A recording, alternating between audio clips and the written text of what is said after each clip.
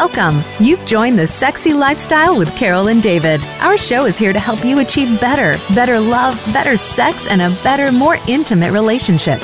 Are you ready? Take notes and send us your questions. This is the Sexy Lifestyle. Now, here are your hosts, Carol and David. Hi everyone, I'm Carol. And I'm David. Are you ready to spice up your sex life and live happy, healthy, and always horny? Well, you've come to the right place because that's what the Sexy Lifestyle is all about. And David and I are passionate about making your sex life the best it can be. We sure are. And you know we love talking about sex and sexuality, sexual pleasure, communication, consent, respect, and of course those amazing relationships. And we hope our discussions open up your dialogue about great sex because... well, great sex matters, and we all deserve it. So, is something not quite right in your relationship or in your sex life, and you can't seem to pinpoint the issue? Perhaps you're feeling distant from your partner, like something or someone is in between you. Well, on today's show, we're going to be talking about the most common issue that's sucking the intimacy out of your relationship. You may be surprised by the simple solution, and even if you're not ready to make this change, just remember, it's for your own good. Sure is. But, before we get into our show, we want to remind everyone that we're going to be at Naughty in New Orleans, July 24th to 28th, 2019. Naughty in New Orleans is the largest lifestyle conventions in the world for couples with over 1,300 of the sexiest people in the world.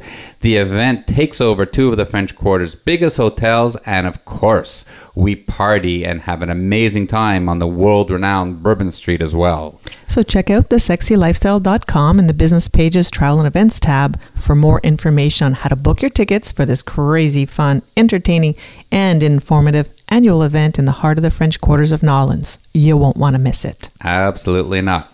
So this is the Sexy Lifestyle. We are Carol and David, and we are so excited to introduce our amazing guest today.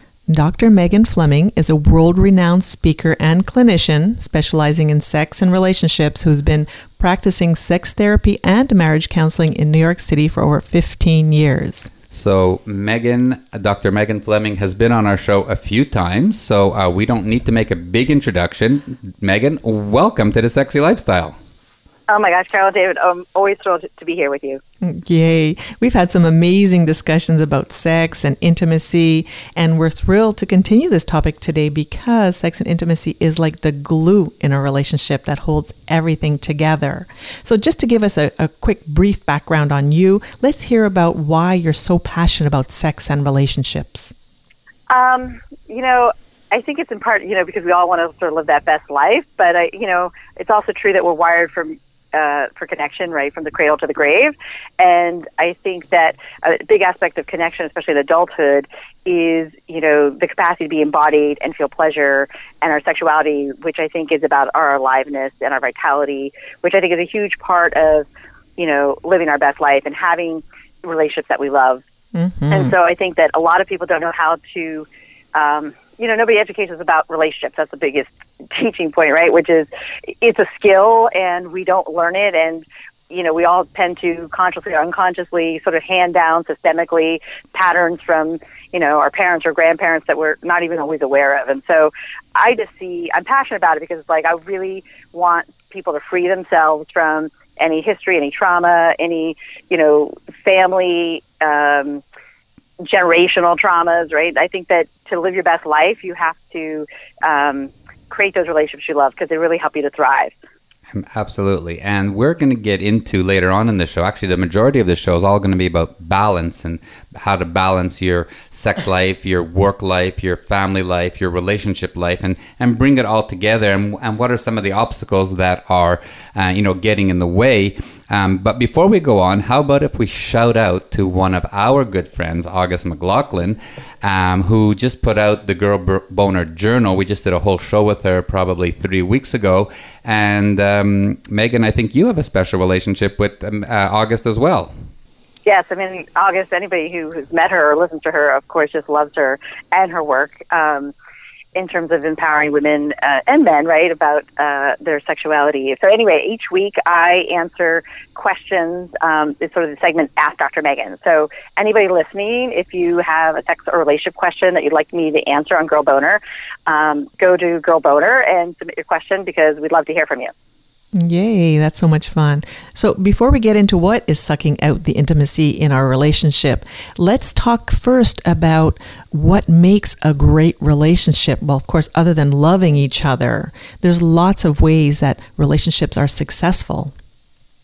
Absolutely. And I think it's I think when we're at this point, though, what makes a relationship successful is to recognize it's very personally defined, right? That I really believe in this idea or concept. We are all our own expert.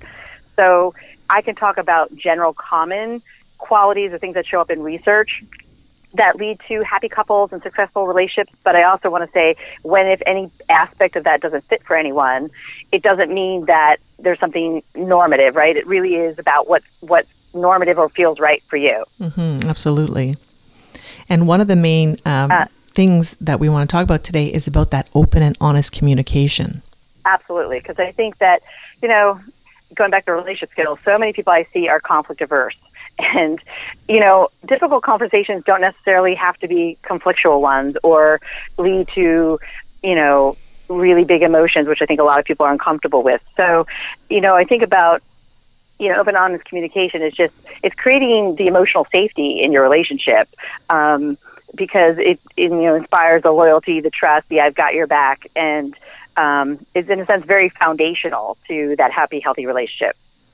And when you can talk to each other on a regular basis every day, and you don't have to say, hey, I've got an issue, let's sit down and talk about it. And every time you put your hand up and you have a problem, then it's, oh my God, that wall comes up. If it's on an everyday basis and you're used to talking about issues and whether you call them conflicts or not, just getting it out there, that's what makes it a lot easier when you can just say what's on your mind. Absolutely. I mean, the big piece I talk to clients about around that is like when you're not having the conversation, it's inertia, right? It literally takes more energy to have it versus when it's constant, it's momentum.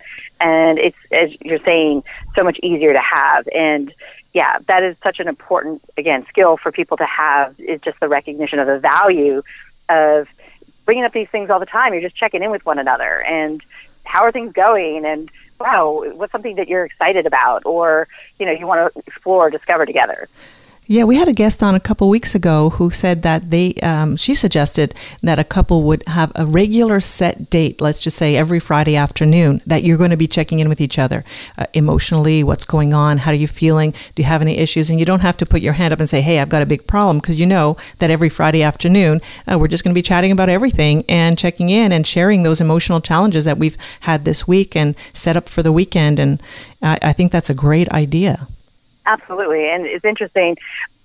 What I thought you were going to say is the thing that I often say to couples. She set it up for the conversation, which is as important as the part, which I'm going to say, which is, people don't like to schedule sex either. And I sort of say, set up a regular sexy time, meaning I don't know and you don't know how you're going to feel until you're in that moment. So there's no pressure, nothing needs to happen. But you're in that place of open and receptive, which we all know is another pathway to, desire through arousal. And so I think the idea of having both time, whatever day it is for you, to have these conversations in a regular way, and then another time just to prioritize your sexy time, because life gets so busy, and if you don't schedule it, which I know for many people isn't sexy, the idea of that, but the reality is oftentimes you won't have that time. Yeah, and absolutely. And that you have to respect and, value your partner. So even when you're saying that you don't have to have sex, it's your sexy time, you're just kind of putting time aside for you to spend time and have valuable time together with your partner and respect whatever it is that they feel like doing as well as yourself. Absolutely. I mean, it sort of taps into what I call the platinum rule. It's, usually the expression is do unto others as you'd like done unto yourself. So it's not just doing what you want to do, right? The platinum rule is do unto others as they would like done unto them. So this is part of love languages and all of that, right? Which where we're mindfully thinking about not just ourselves and our needs and what would feel good to us, right? But even sometimes it may feel a stretch. It may not be the thing we first want to do, but we absolutely know what it helps our partner to feel, and that feels good to us. And you touched on it earlier about the trust and that feeling safe with each other. And when you have that respect and when you value your partner, all of those things go hand in hand, that then they're feeling trusted and they're feeling safe. And then you can share a whole lot more. You know, I really think that the foundation of a healthy relationship and a happy relationship is relationship safety, because that's what makes the vulnerability possible. That's what makes, you know, in my mind, you know, we all get to define the nature of our relationships, but for me, and a monogamous committed one, you know, my marriage of 19 years on the 20th is, it's like the safety net, and therefore it allows me and us to go to uncomfortable places that create some anxiety, because excitement and anxiety are kind of related in the nervous system. But really, it's an opportunity to go out of our comfort zone, and, you know, growth is always in the discomfort, to really just sort of explore and live life fully and have that sense of aliveness, which I think is really important.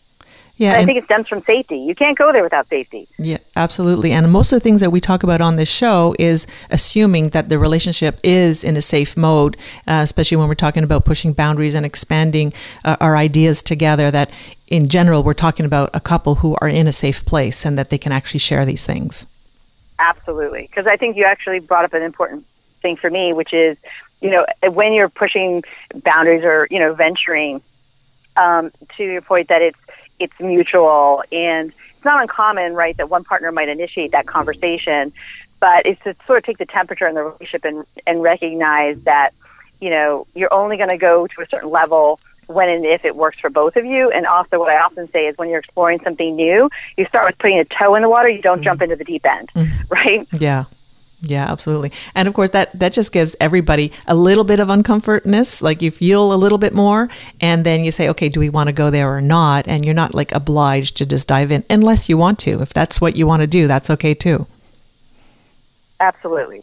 Like I said, everybody's their own expert and decides what is their best relationship, right? Their happiest relationship. And I think relationships thrive when there is that sense of adventure and, you know, you have that will to explore new things about each other.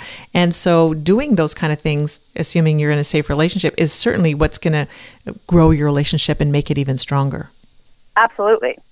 I mean, like I said, growth is always in the discomfort. And there's many different ways of feeling discomfort. And again, discomfort's not the same thing as like, you know, anything that feels like a red light, you know, that's a big stop sign. So, you know, don't be counterphobic and jump in the deep end. You know, it's just, you know, push your edges a little bit. That's why they say often, you know, the elderly, they're so rigid, right? Yeah. It's just because we all do what feels safe. And as you get older, and, you know, in some ways feel more fragile physically and otherwise, you really double down on the safety. And so, you know, if you don't push some boundaries, your world's going to get really small. Yeah, absolutely. Now, I mean, we're going over all the things that are great for a successful relationship before we move on to what's like, you know, bringing the issues into those relationships. So I guess the last thing that we should cover before we move on is that balance that we have to have between work and family and our sex lives. Yeah, absolutely. Because, you know, I think as a Buddhist, so since everything's in the moderation, and, you know, in order to have it all, you have to make sure, if it's a, you know, think of it as a pie, that there's a percentage in the slice for everything that is a core value important in your life. And so often, sometimes, you know, with work, it could be, say you're an accountant, you know, around August 15th, you know, there's probably a shared understanding that it's going to be way heavier on the work, you know, aspect or quadrant, but that, you know, over 365 days a year, there's a general sense of balance, so that everything that is important to you is a priority and you're spending quality time doing. And even if, like you said, you have to schedule sex, just do it, right? Otherwise, it just doesn't happen if you're so busy. Yeah, I mean, I see that a lot, and maybe it'll come up later about, you know, relationships and balance, but that, you know, people are often so exhausted and so tired. You know, Maslow's hierarchy of needs, you know, sex isn't really coming up for them. And, you know, that's a real tragedy in my mind, because as you said earlier, it's kind of the glue. Yeah, absolutely. The sex and intimacy is the glue that holds it all together, in my view. We say all the time, relationships begin and end in the bedroom. Right. And yeah, that's why it's so important what happens between the sheets, because it is definitely a big aspect of your relationship. I guess, is this a good segue to take a break? and we'll move on to our issues and talk about how we're going to fix that up. And just let's remind everybody that we're talking to sex therapist Dr. Megan Fleming all about relationships. And when we come back, we're going to find out the biggest issue that's straining our relationships today. This is Sexy Lifestyle with Carol and David, and we'll be right back after this. Maximize your orgasms and just let go. The Throes of Passion waterproof pleasure blanket guarantees to keep your sheets dry, no matter how wet it gets. From massage oils to lubes and beyond, we've got your bed covered. So just throw it down and get it on, and get lost in your very own Throes of Passion. Then toss it aside and bask in the afterglow of great sex in warm, dry sheets. The all-new Naked Fleece provides a soft and sexy playscape, while the Stay Dry barrier protects your bed, your couch, and even your carpet. It's machine washable, large enough to cover a king-size bed, and light enough to travel discreetly. To get your own Throes of Passion waterproof pleasure blanket, visit thesexylifestyle.com and order yours today. That's thesexylifestyle.com. Great sex starts now.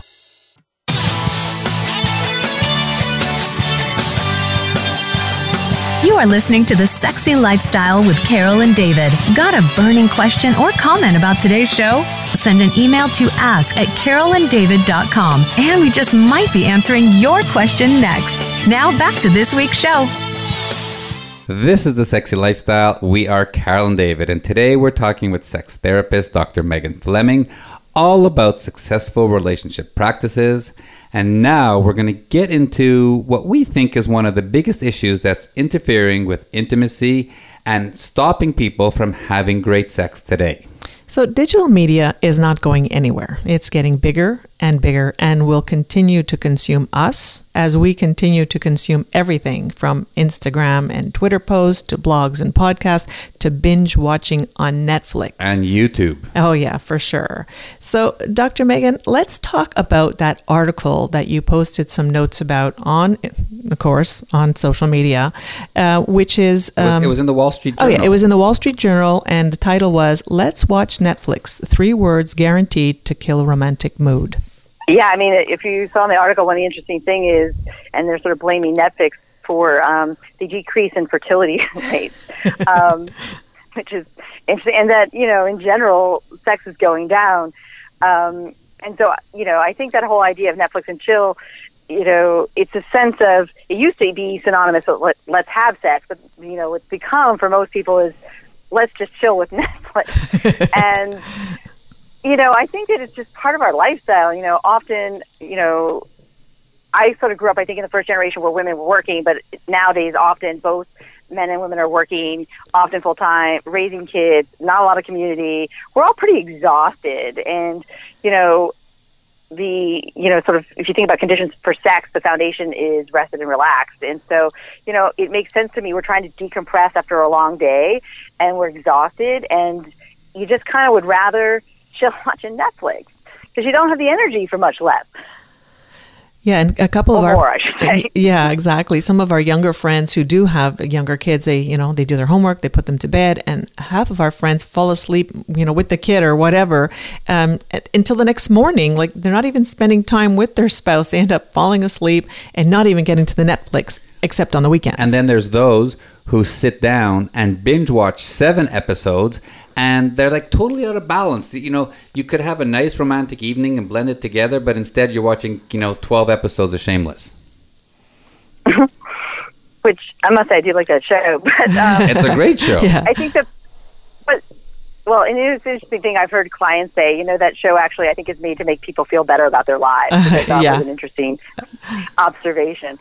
And you know what? Maybe that's part of it too. People, first of all, they want to be entertained. Maybe they want to feel better about their lives. And, another piece that we haven't touched upon, but I think is also important, sometimes, again, it's because of exhaustion and decompressing, and sometimes it's actually a way of avoiding your partner. Well, From a couples therapy perspective, we call that an exit. When energetically, it's like you you really want to get a need met outside of your relationship than in your relationship.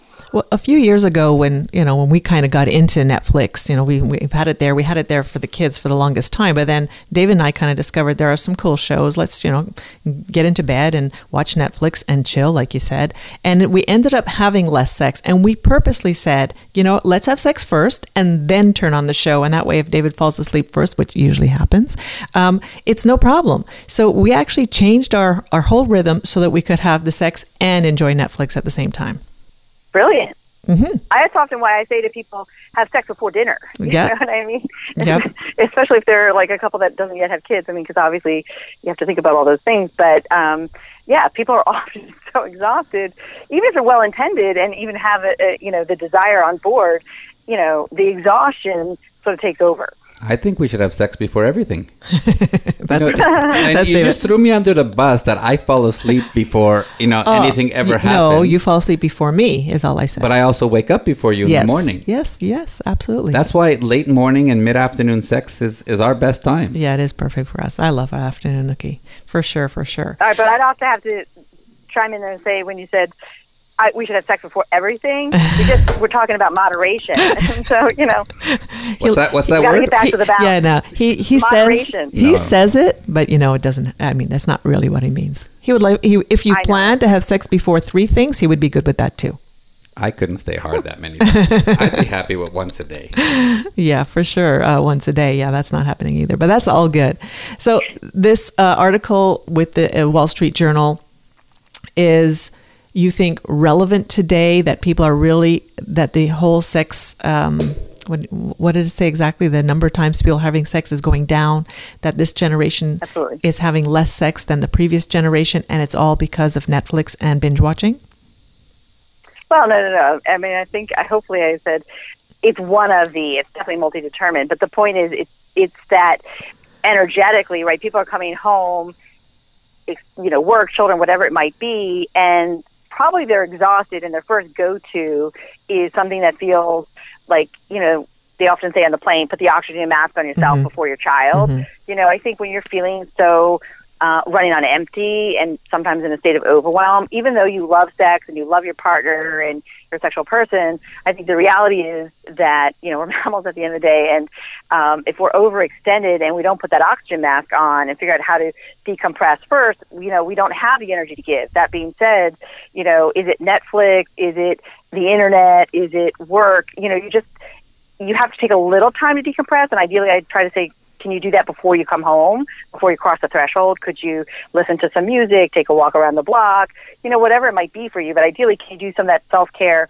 before you cross the threshold, so that I think from that place, sex is more likely to happen. But I think most people don't even think about it before they cross the threshold, and then they sort of do their own thing for a while, and it just leads to bad habits. Mm-hmm. It's absolutely a habit, because looking at your phone, whether you're looking at social media or did someone email me, have I got any text there? What am I planning for tonight? Or is there any videos streaming on YouTube? Whatever it is, the go-to thing is to bend your head and look at your phone, and you're like disconnecting from everything around you. And that's just the go-to habit for everybody, whether you're at the bus stop, whether you're at work, or whether you're at the shopping center and waiting in line. Everybody turns to their phone, looks down towards the ground, and disconnects from what's going on around them. So Megan, when you're working with couples or people who are having issues in their relationships, do you suggest that they keep tech and electronics out of the bedroom, and it sort of like forces them to talk to each other? Yes, I mean, what I typically say is, and everybody's different, and some people are really high use of tech and others not so much. And again, one of the things you're observing in a relationship is what your norm was, all of a sudden does it start to change, right? Where it becomes more excessive, because that becomes a warning sign or flag something's going on. It could be stressful, whatever it might be. But if the behavior changes dramatically, that should raise your consciousness. But sort of coming back, it's just that, for some people, I just sort of say, in an ideal world, in my mind, your bedroom doesn't have a TV or your iPad. It's just your bed. It's for sleep and for sex. That's my idea around it. Because data even shows, even with TVs, right, people have less sex. But, for some couples, it's just like maybe it's Wednesdays and Fridays it's unplugged time. For some people, it may look like, the hour or two before bed is unplugged. Really trying to, wherever you are now, you want to decrease it, maybe first pass at 10 or 20%. And then, painting the picture of your ideal. How do you want tech to be in your lives and your relationship? What feels like a healthy balance, and what does that look like? And then sort of creating the habits and a plan to manifest that. And what about those couples who are having amazing sex, and she comes and he comes, they roll over, and both of them, the first thing they do is look at their phones? We've heard there's actual data. Is that healthy or bad? I'm like, wow. I mean, I hear a lot. I live in New York City, and I've actually been pregnant 20 years, and I've never heard that. And I hear a lot about phones and complaints and devices. So, first of all, I imagine if it looks like that, it started with one of them doing it, and then the other's like, well, if you are, I am. But I don't know. It just seems odd that how that looked that way in the first place would be my first curiosity and question. And again, it's just sort of like, wow, whether or not you snuggle still, because again, orgasm is often prolactin release, and that's why we have the stereotypical idea, right, that men just roll over. But the reality is there is physiologically a reason to be more exhausted. So more often that's what I would expect. Looking at devices, I don't know. Personally, I feel like that's an insult. I saw a survey that it said something like 20% of people actually check their phone during sex. And I don't know if it's true or not. I don't even remember the source of it. So yes, that was like last year we saw that, right? And we said, what? That's just crazy. Who would have sex with somebody who's watching their phone while having sex? Imagine. I have a hard enough time when you yawn during sex. Oh, well, if I'm relaxed and I've already come, then, that's not your fault. You made me nice and relaxed. So, that's how I look at it. I can't help it. I can only say I'm like, it's sitting here, you can't see me, but my mouth is dropped because I remember once we were with friends of ours at a restaurant, and next to us was a couple that, looked like they were on a date, and the entire time he was watching a game on his device. Wow. And this is a high-end, very nice restaurant. Wow. And we're all just like, how could she tolerate that? Like, maybe it's not a date. Maybe it's a sister. How does that make sense? I remember. But you know what? Every lid's got a pot, so, yeah. If it's working for you, it works for you. But I don't know how many people it would work for. I know that recently we went to a restaurant, and I just looked around, and it was, again, a very nice restaurant. I looked around, and the table beside us, there was a family of the mother, father, and I think 2 or 3 children who were privileged to be at this beautiful place, and all 5 of them were on their phone. All of them. I said, no. Yeah. And they're like, can you not even talk to your children? I'm sure you haven't seen them all day long. You know what I mean? It's like, what? Oh, anyways. So it's the electronic babysitter. So that's a whole other show. We can talk about that and the impact it has on relationships. Absolutely. And I want to get back into this balance thing, because we're talking about stuff. And is this digital media and electronic devices, is it becoming sort of like an addiction where we can't get away from it, and it's keeping us like so out of balance? Well, again, I think for some people, again, in my world, it's just like there's not sex addiction. It's not in the DSM, which is how we diagnose. It's out of control sexual behavior. And so, I don't know that it's phone addiction, but I would say it's out of control, social media use or being online or connected. And, one of the big hallmarks of anything that's out of control is it causing harm? Harm to yourself, harm to your relationships.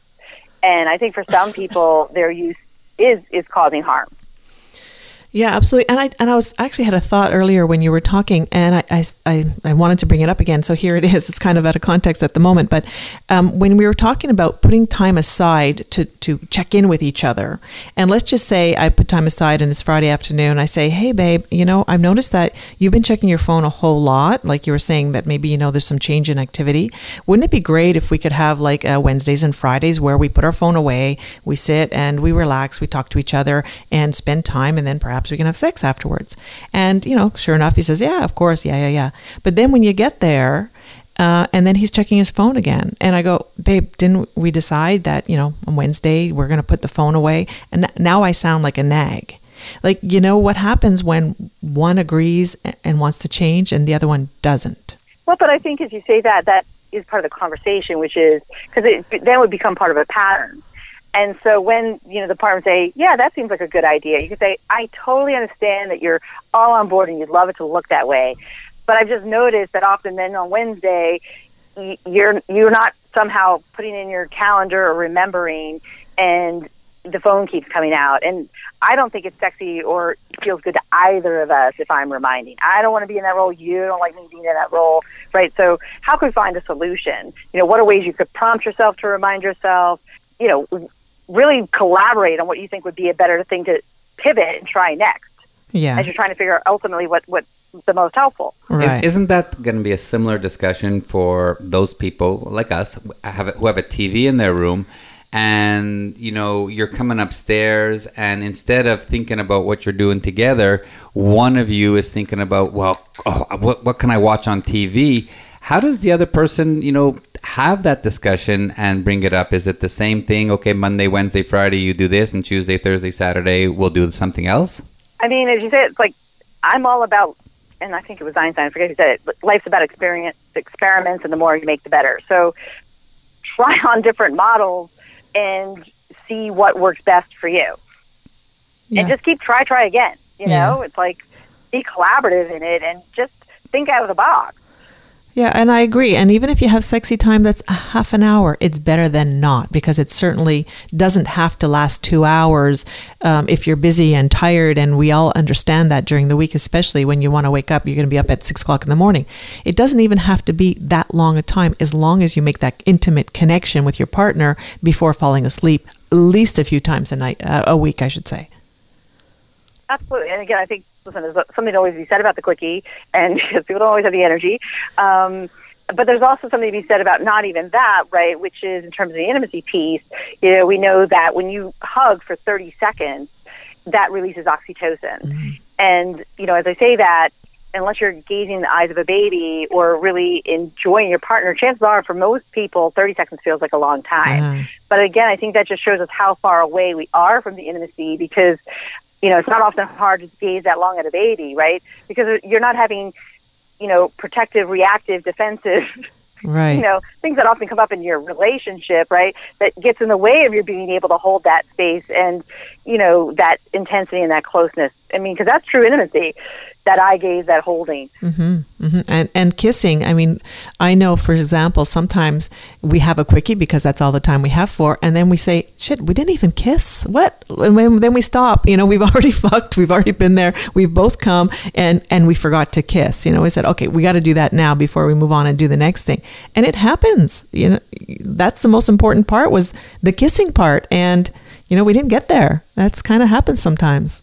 Yeah, I mean, what I love about what you're saying is, listen, everything happens and life happens, and this goes back to your vision and checking in with each other and where are we and are we on track, and having the flexibility, because when stress or certain life events happen, it may be a week or 2 weeks even that you don't have sex, or you might not get to kiss, or it's always just checking in to understand the why and are we on track, and that in general is always trending in the right direction. Mm-hmm.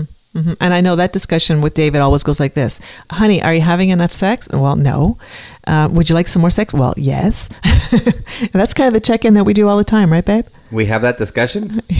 I don't think so. I think you always want more sex than whatever it is that we're having, you want more. Right. We don't need to discuss it. You know how I feel. I know how you feel. Exactly. And we've spent the last 13 years trying to find that happy medium, which we haven't found yet. No, we're always working on it. But you know what's the cool part? Our sex drive, my sex drive, has gotten stronger and stronger since I turned 50. And unfortunately, yours has gotten a little the other way, and we have to work hard at finding that happy balance. We absolutely do. And it happens. That's a natural progression after menopause. It is one of the natural things, but there are ways to keep it spicy, and that's kind of what we do for a living. We make sure that we keep our sex life spicy. Yeah, but I guess you're also pointing to some really major things like big life changes, like menopause. And that, first of all, I was just at the STAR conference, which is was in Toronto, which is a Society for Sex Therapy and Research. And one of the things they were pointing to was data from which raised a lot of concern about hormone replacement therapy and the role of estrogen and how it can potentially affect, increase in cancer and, heart disease and things like this. And so I think for understandable reasons, many women have been very hesitant to even look into that option. And what they were saying, some of these small, local, like topical, so anything that's topical, when you take a pill in your mouth, it's systemic, it goes through your entire body, right? When it's local, they were saying it's like 0.1% or 10% of what one pill would be taking it by in your mouth, right? And so I don't remember the specifics of the research, and obviously could look into following up on that. But I think people should talk to their OBGYN and providers, because I think there is really new options available, because, the role of estrogen in terms of having comfortable sex and not having vaginal pain, there's many different aspects that certainly can contribute to this desire discrepancy that can happen around this time of life. Exactly. And of course, we want to make sure that it doesn't interfere. So in fact, that's kind of where we're at the moment. I've just been talking with my my gynecologist about this. So maybe we have some news coming up. We'll figure it out, and then we can talk to people about what I tried and see how that works first before we talk about it. But yes, absolutely.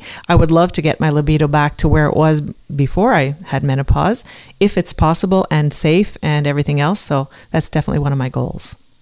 And that could be a whole other show. We can talk about that. Yeah, absolutely. Absolutely. How about if we take another break right now? We've been having a great discussion with Dr. Megan Fleming all about consumption of digital media and how it has been affecting our sex lives. Apparently, young people today are having less and less sex because they're spending more and more time with their devices. When we come back, we're going to do a little bit of myth busting all about intimacy. So don't go away. We'll be right back after this. Maximize your orgasms and just let go.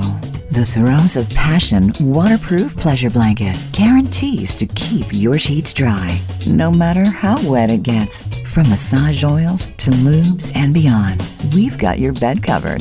So just throw it down and get it on, and get lost in your very own Throes of Passion. Then toss it aside and bask in the afterglow of great sex in warm, dry sheets. The all-new Naked Fleece provides a soft and sexy playscape, while the Stay Dry barrier protects your bed, your couch, and even your carpet. It's machine washable, large enough to cover a king-size bed, and light enough to travel discreetly.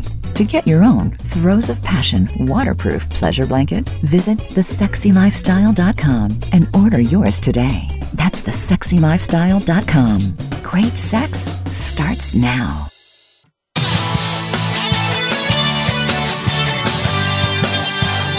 You are listening to The Sexy Lifestyle with Carol and David. Got a burning question or comment about today's show? Send an email to ask@carolanddavid.com, and we just might be answering your question next. Now back to this week's show. This is The Sexy Lifestyle. We are Carol and David having an amazing discussion with one of our good friends, sex therapist and intimacy expert, Dr. Megan Fleming. And now we're going to do a little bit of myth busting, which is going to be all about intimacy and connection. And each show, we invite our sexpert guests to bust a few sexy, fun myths that helps us filter through some of that misinformation that we find out there on the internet, especially when it comes to the topics relating to sex, sexuality, and relationships. So, babe, do you want to get started with the first one? No, you guys are having a good show. I'm enjoying listening to you. Okay, you're listening. I see that. I am. Okay, a myth or truth and why. Here it is. Intimacy is only about feelings. Dun, dun, dun. Yes, because as we were talking about, and, it's a physical intimacy as well as sort of the emotional feeling. That being said, even the physical are feelings in the body. So it's a little esoteric, and, maybe it's on the borderline between myth and true, right? Because feelings is what the experience is in the body. And so, at the end of the day, that's a big part of it for sure. I know when I look up intimacy on the internet and I think about, guys don't want to get into their feelings and I'll explain this and she's talking about intimacy again. Just being close. Like, guys, just take a minute and be close with your partner and don't worry about what you're feeling at the time. Just know that it is good for you, right? That's the whole idea. And girls, you too, because, I'm the romantic in this relationship and I have to remind Carol that I like intimacy and she should take time and put her head on my shoulder. We did a good job this morning in bed, but you have to slow down. Life is so fast that sometimes you need to just stop and slow down and not worry about what's going on and just spend time as a couple. Okay, here's another one. If I can add just to that, yes, because please. Just quickly, you described something that I see sometimes, and it's true of my own marriage. It's like I call it gender bender. My husband also is the one that is, in a sense, more wanting the intimacy and the closeness, and it's just I think always interesting when you see he's also one who likes to cook. It's just that we have these cultural stereotypes about roles and who which gender is in what role or feels what, and I think we're just highlighting that's not always true. But it's a yin and yang. It's almost always an energetic yin and yang. Absolutely. Yeah, I agree with that. And it's kind of fun because I don't mind sitting back when he wants to cook. And you're right. He's the one who likes to cook too. You have no problem sitting back anytime I want to do something. I know. Even in bed, I like lying back and do me. I'm good with that. So funny. You should talk to my husband. His name's David also. Oh. The two Davids would probably have a lot in common to talk about. That's Next so time funny. we come to New York, we'll get together for a drink and him and I will create this bro thing. All right, here's another one. Or bring him on the podcast. Right, For absolutely. sure. Here's another one I found online. Intimacy equals happiness. Again, myth for sure, in that, especially in this context, that happiness is multidimensional and it's also personally defined. We use a word like happiness as if we all know what it means, just like the word depression. So I think the qualities of things, whether it's family, whether it's spirituality, whether it's lifestyle, the things that bring any individual happiness is really specific. And I'm sure for most of us, intimacy is a big piece of that, but not exclusively. No, because there's happy people who are not, who are single, who don't have an intimate relationship with anybody. There certainly can be happy. So just because... Or asexual. Yes, absolutely. So just because you have intimacy in your relationship doesn't mean that's the only thing that's bringing you happiness. You have to find happiness in everything that you do. That's my 2 cents. 100%. Okay, here's another one. Intimacy should be automatic throughout the life of your relationship. I would actually say maybe that's an ideal, but I don't know that it's so much a reality. I mean, it's the thing that you want to have happen, and you're putting time and energy, and people don't like to think that, sex is not work isn't a dirty word any more than sex is, right? Like, relationships do take work, and so I think it's an ideal and a goal that you absolutely want to have it, but I don't think it's automatic, because I do think life stresses, health issues, work, family, the unexpected life events come up, and they're going to be blocks for different windows and periods of time to the level of intimacy you probably most want and desire. Yeah, and absolutely. And things don't happen automatically in this world. No matter what, you have to put some energy into it, no matter how you look at it. Effort. I'm like, if you put the effort in, you can count on it. It's sustainable. Yeah, absolutely. Okay, here's going to be the last one now. Intimacy should be a constant. Well, again, I think that I may have spoken to that without knowing that this is the next question before, which is, I think it's ups and downs for sure. It's not constant. It's a thing you're aiming for. And, for reasons that make complete and perfect sense, it won't be constant. But it's, what I look for in couples and in couples therapy, it's like that when there's tension or disconnection, I'm looking for it to be less frequent, less intense, and quicker time back to connection or the intimacy. Now, relationships go up and down like a big cycle, and hopefully when you're on a high, everything's great. Of course, when you're on the low, you have to work to get it back up to the high. And of course, the intimacy has to go with that. When you're angry or mad at your partner, the last thing you're thinking about is being intimate with them. Absolutely. Although I was quoted for an article coming out this week around make-up sex. So, some people, the anger can ignite the fire. So hang on. Just talk to me a little bit about this make-up sex. Is it supposed to happen, or is it something that is, on the average, doesn't happen? I would say it's the minority of couples, that I have seen. and even friends and things like that. So, and I think that what happens with arguments, especially when people and a bit of conflict averse and don't like things to get so heated and it feels out of control physiologically, anger, fear is the same thing as sort of excitement. And so I think, though, that the argument actually activates the attachment system, and that when the argument is sort of over, or you're getting, it's coming down, what goes to sex is the desire to restore the comfort, the security, the stability. I think it's primal for some people.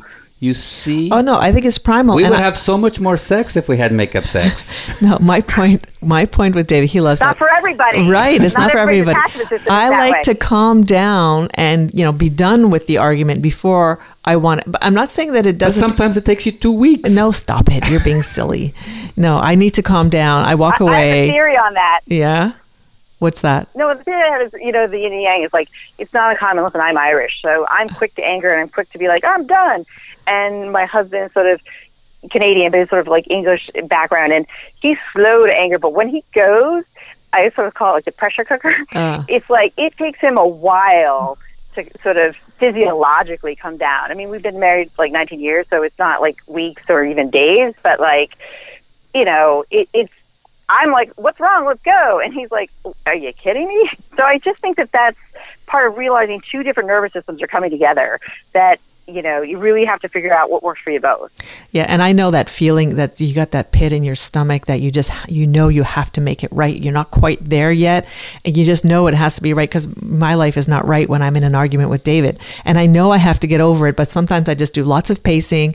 I figure it out. I say, okay, I'm ready now. Just come over, pull down my pants, and suck my cock. It'll all be good. I'll be very happy. For you, it'll all be good. You don't even have to say I'm sorry. Okay, just a good blowjob. Oh, you're amazing at giving blowjobs, and we'd be done. He's an expert now in that, like now you're telling everybody what to do. Just pull their pants down and it's over. It's good. Well, you could pull your pants down and I'll do you, and it'll be just as good.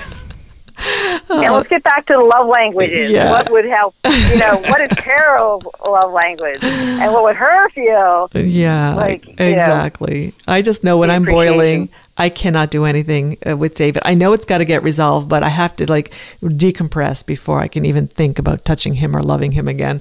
And it doesn't take 2 weeks. He's exaggerating. It's physical. It's right. It's visceral. It's physical. Right. It's not choice in some level. Right. It's like the amygdala hijack, right? Like all rational thinking's offline at that point, depending on the level of emotion. And once you get, I call it like choice points and tipping points. Once you get to that tipping point, all bets are off, and nothing productive is going to happen. And it's going to take time. However, your various nervous systems know how to self-soothe and calm themselves to figure that out. And even if his is quicker to it and mine is slower, you just have to wait. Patience is a virtue, for sure.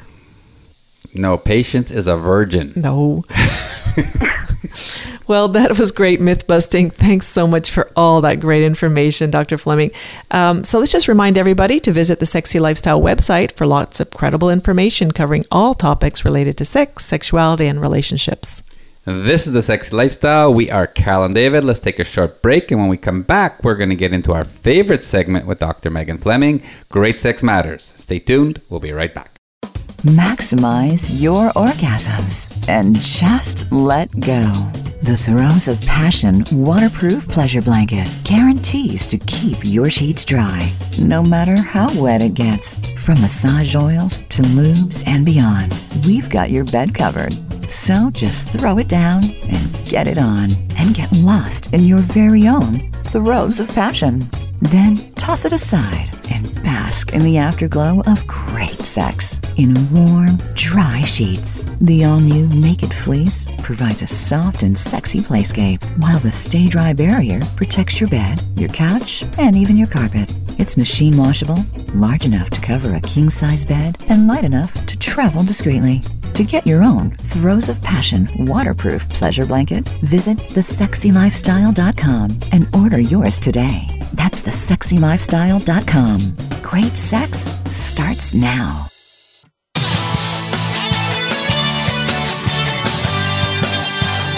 You are listening to The Sexy Lifestyle with Carol and David. Got a burning question or comment about today's show? Send an email to ask@carolanddavid.com, and we just might be answering your question next. Now back to this week's show. This is The Sexy Lifestyle. We are Carol and David having a great chat with Dr. Megan Fleming, sex therapist and author. Now for our favorite part of the show, where we get to talk about great sex because... Well, great sex matters, and we all deserve it. So we've learned a whole bunch about consuming digital media and how it can kill the mood for romance, and too often it stands in the way of our great sex as a couple. However, video streaming and online media is not going away, so we're going to have to learn how to manage it to a point that supports a healthy sex life. So let's start talking about setting boundaries around the tech devices. How much is too much? Well, I think, as I've sort of said earlier, it has to be personally defined, and that, what is sort of the ideal, what feels like the vision or the picture for both of you. That being said, sometimes if one of the partners can't tolerate any, right, but just to notice, obviously, that's extreme, right? So it's just really, I think for many couples, it's just time really before bed, or 1 or 2 nights unplugged, or even just a few hours.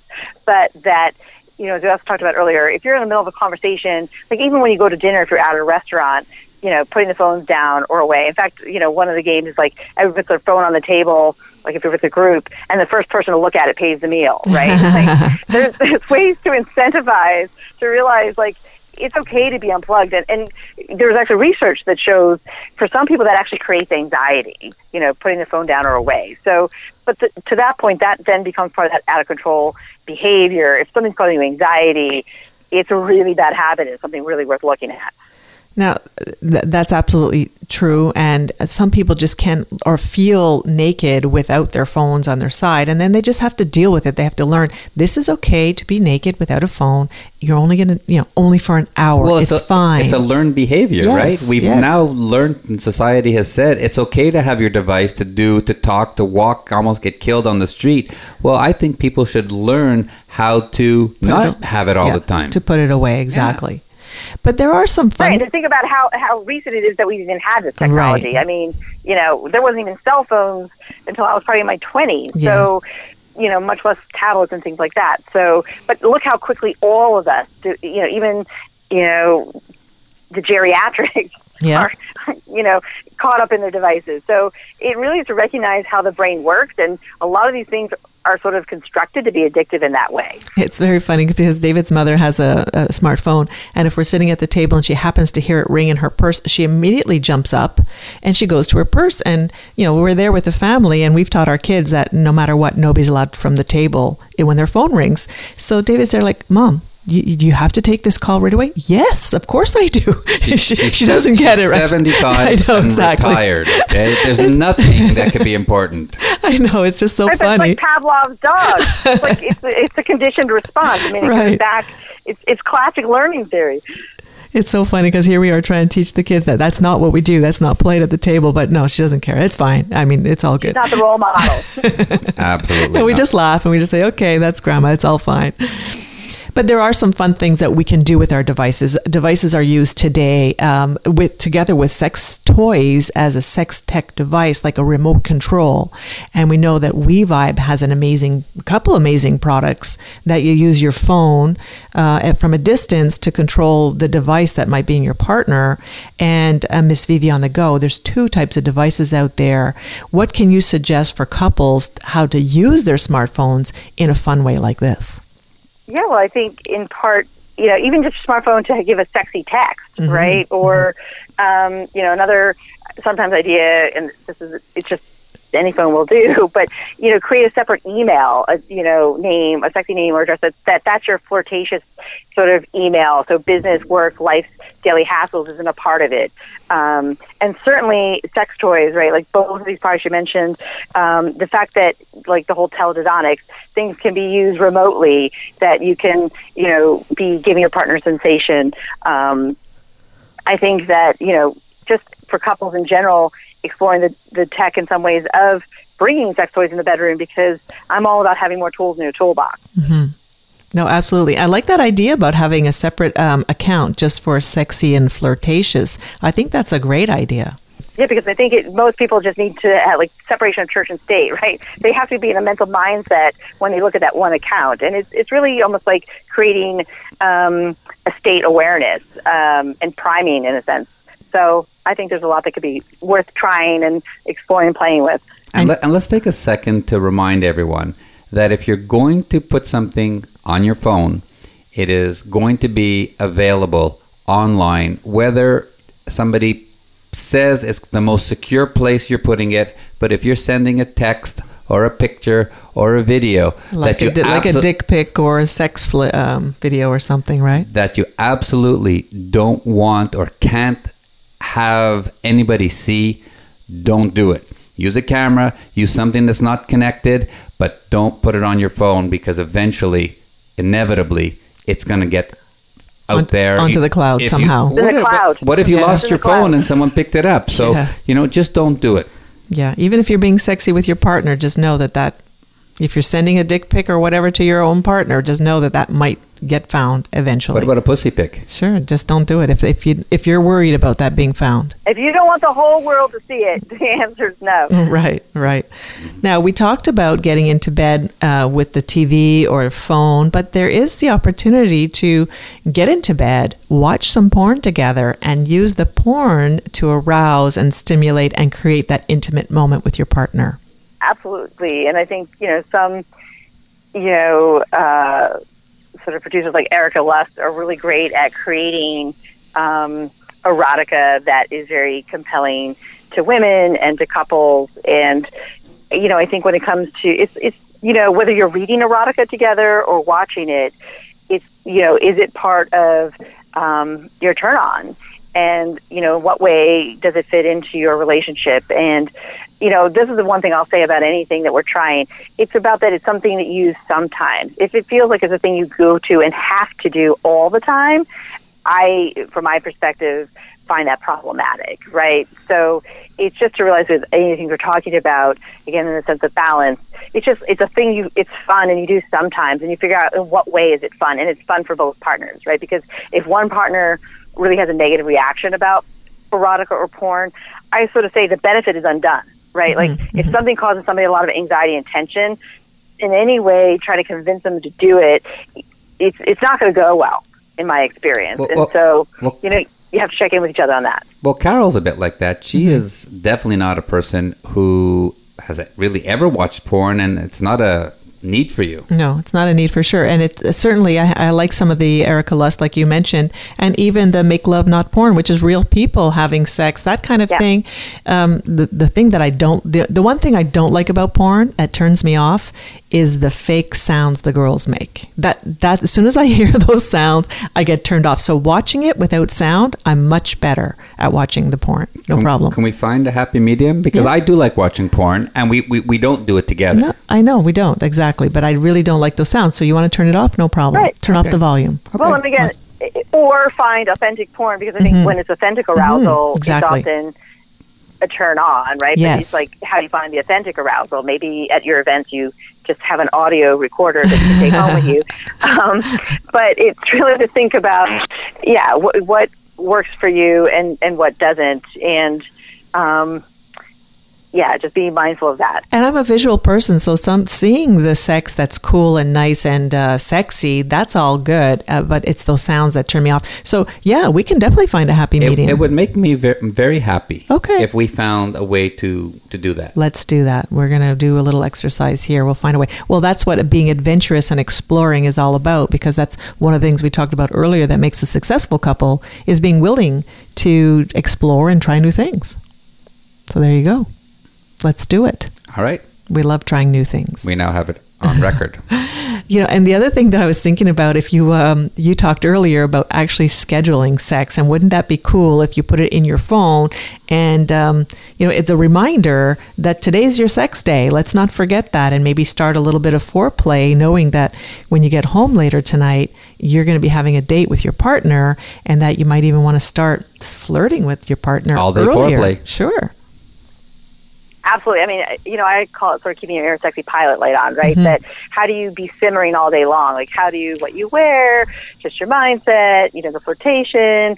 It's like when you first start dating and you're like thinking about, although as I say this, I hear this more from clients. I must have been a pretty bad partner because I really didn't overthink what I was going to wear. So, but that's just my personality. But it does feel good when you dress up, right? And I don't think I appreciated that until I was probably in my 30s.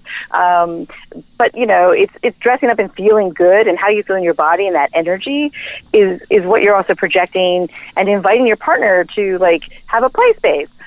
Oh, yeah. And then when you have that sexual aura around you because you're feeling it, people pick up on it. Like they're feeling happier and you're feeling lighter on your feet. It's really, I believe in that energy that you create from within, that when you're about to have sex or later in the day, that you actually have that happiness that's percolating inside and you're feeling it and people are getting it.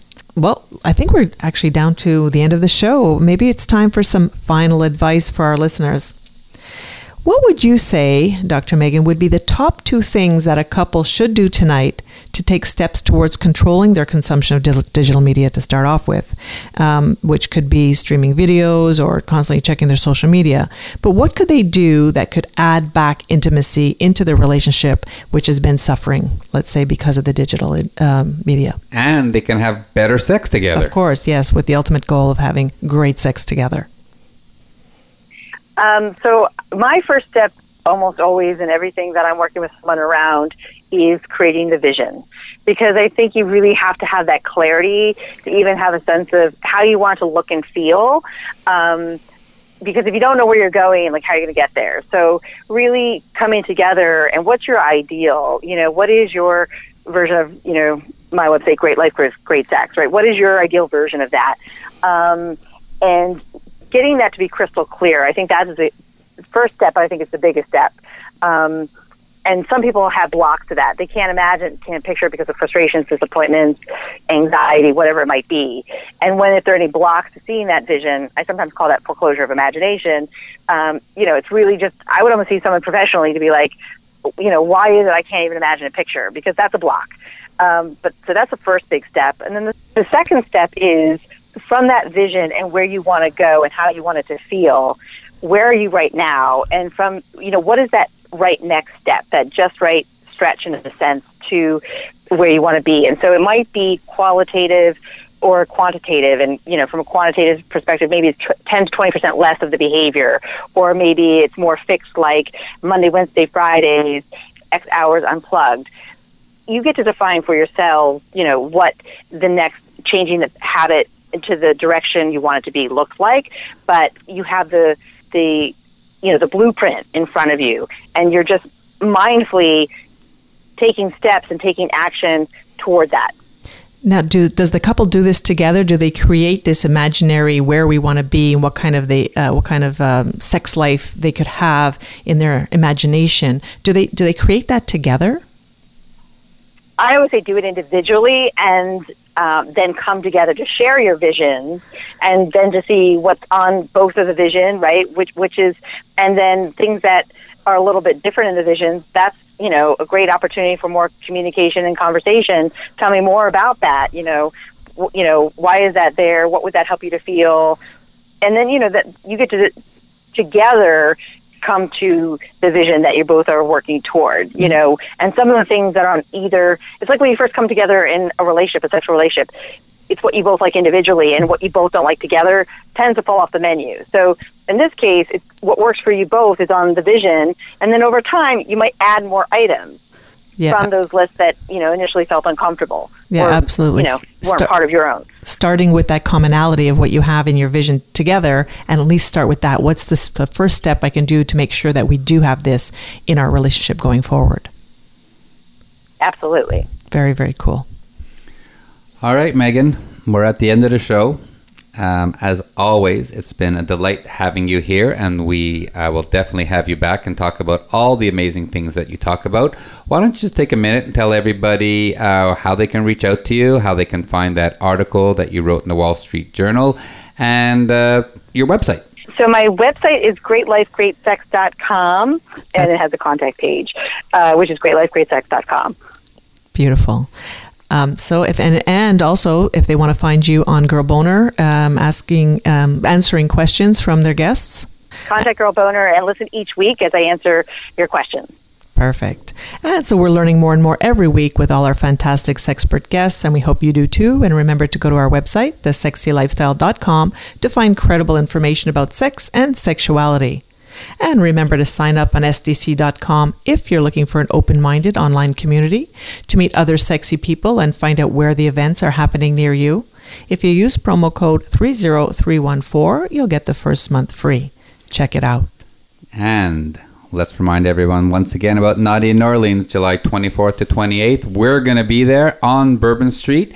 Naughty in New Orleans takes over two of the French Quarter's largest hotels. We get sexy with 1,300 other amazing couples, and it's a full takeover of those two hotels. And of course, we have a blast on Bourbon Street. And so for more information about this trip or anything else, you can visit our website, thesexylifestyle.com, or send us an email at ask@carolanddavid.com. Well, that's it for our show today. Megan, Dr. Megan Fleming, thank you so much for being here. Absolutely. Always love being with you guys. And to all our listeners out there, thank you for supporting us and being there as well. Let's remind everyone to tune in to our network, the Sexy Lifestyle Network, for 24/7 talk radio with 25 other hosts, all talking about sex, sexuality, and relationships. Once again, that's the sexylifestylenetwork.com. Join us again next time for another hour of the Sexy Lifestyle, talking about sex and sexuality and all the fun ways to spice up your sex life and live happy, healthy, and always horny. Stay sexy, everyone. Until next time.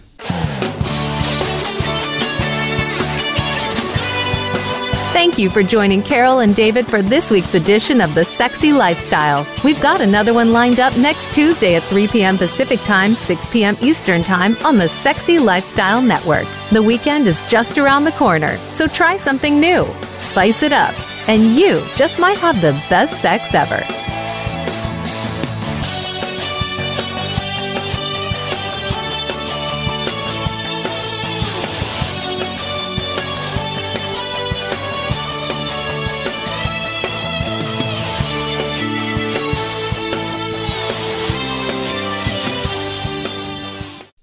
When the lights are off, that's no reason not to light things up. Lube Light lets you pop its cap for instant illumination so your lube gets applied to all the sweet spots and never the awkward ones. No more slippery midsection, unless you're into that. You can keep it turned on while you're getting down with your partner. Our ambient lighting is soft enough to never blind while you're doing the grind. No matter what lube gets you vibing, it's compatible with Lube Light. Easier to turn on than your last partner, guaranteed. Get yours today at lubelights.com. Also available on Amazon and SheVibe. Maximize your orgasms and just let go. The Throes of Passion waterproof pleasure blanket guarantees to keep your sheets dry, no matter how wet it gets. From massage oils to lubes and beyond, we've got your bed covered. So just throw it down and get it on, and get lost in your very own Throes of Passion. Then toss it aside and bask in the afterglow of great sex in warm, dry sheets. The all-new Naked Fleece provides a soft and sexy playscape, while the Stay Dry barrier protects your bed, your couch, and even your carpet. It's machine washable, large enough to cover a king-size bed, and light enough to travel discreetly. To get your own Throes of Passion waterproof pleasure blanket, visit thesexylifestyle.com and order yours today. That's thesexylifestyle.com. Great sex starts now.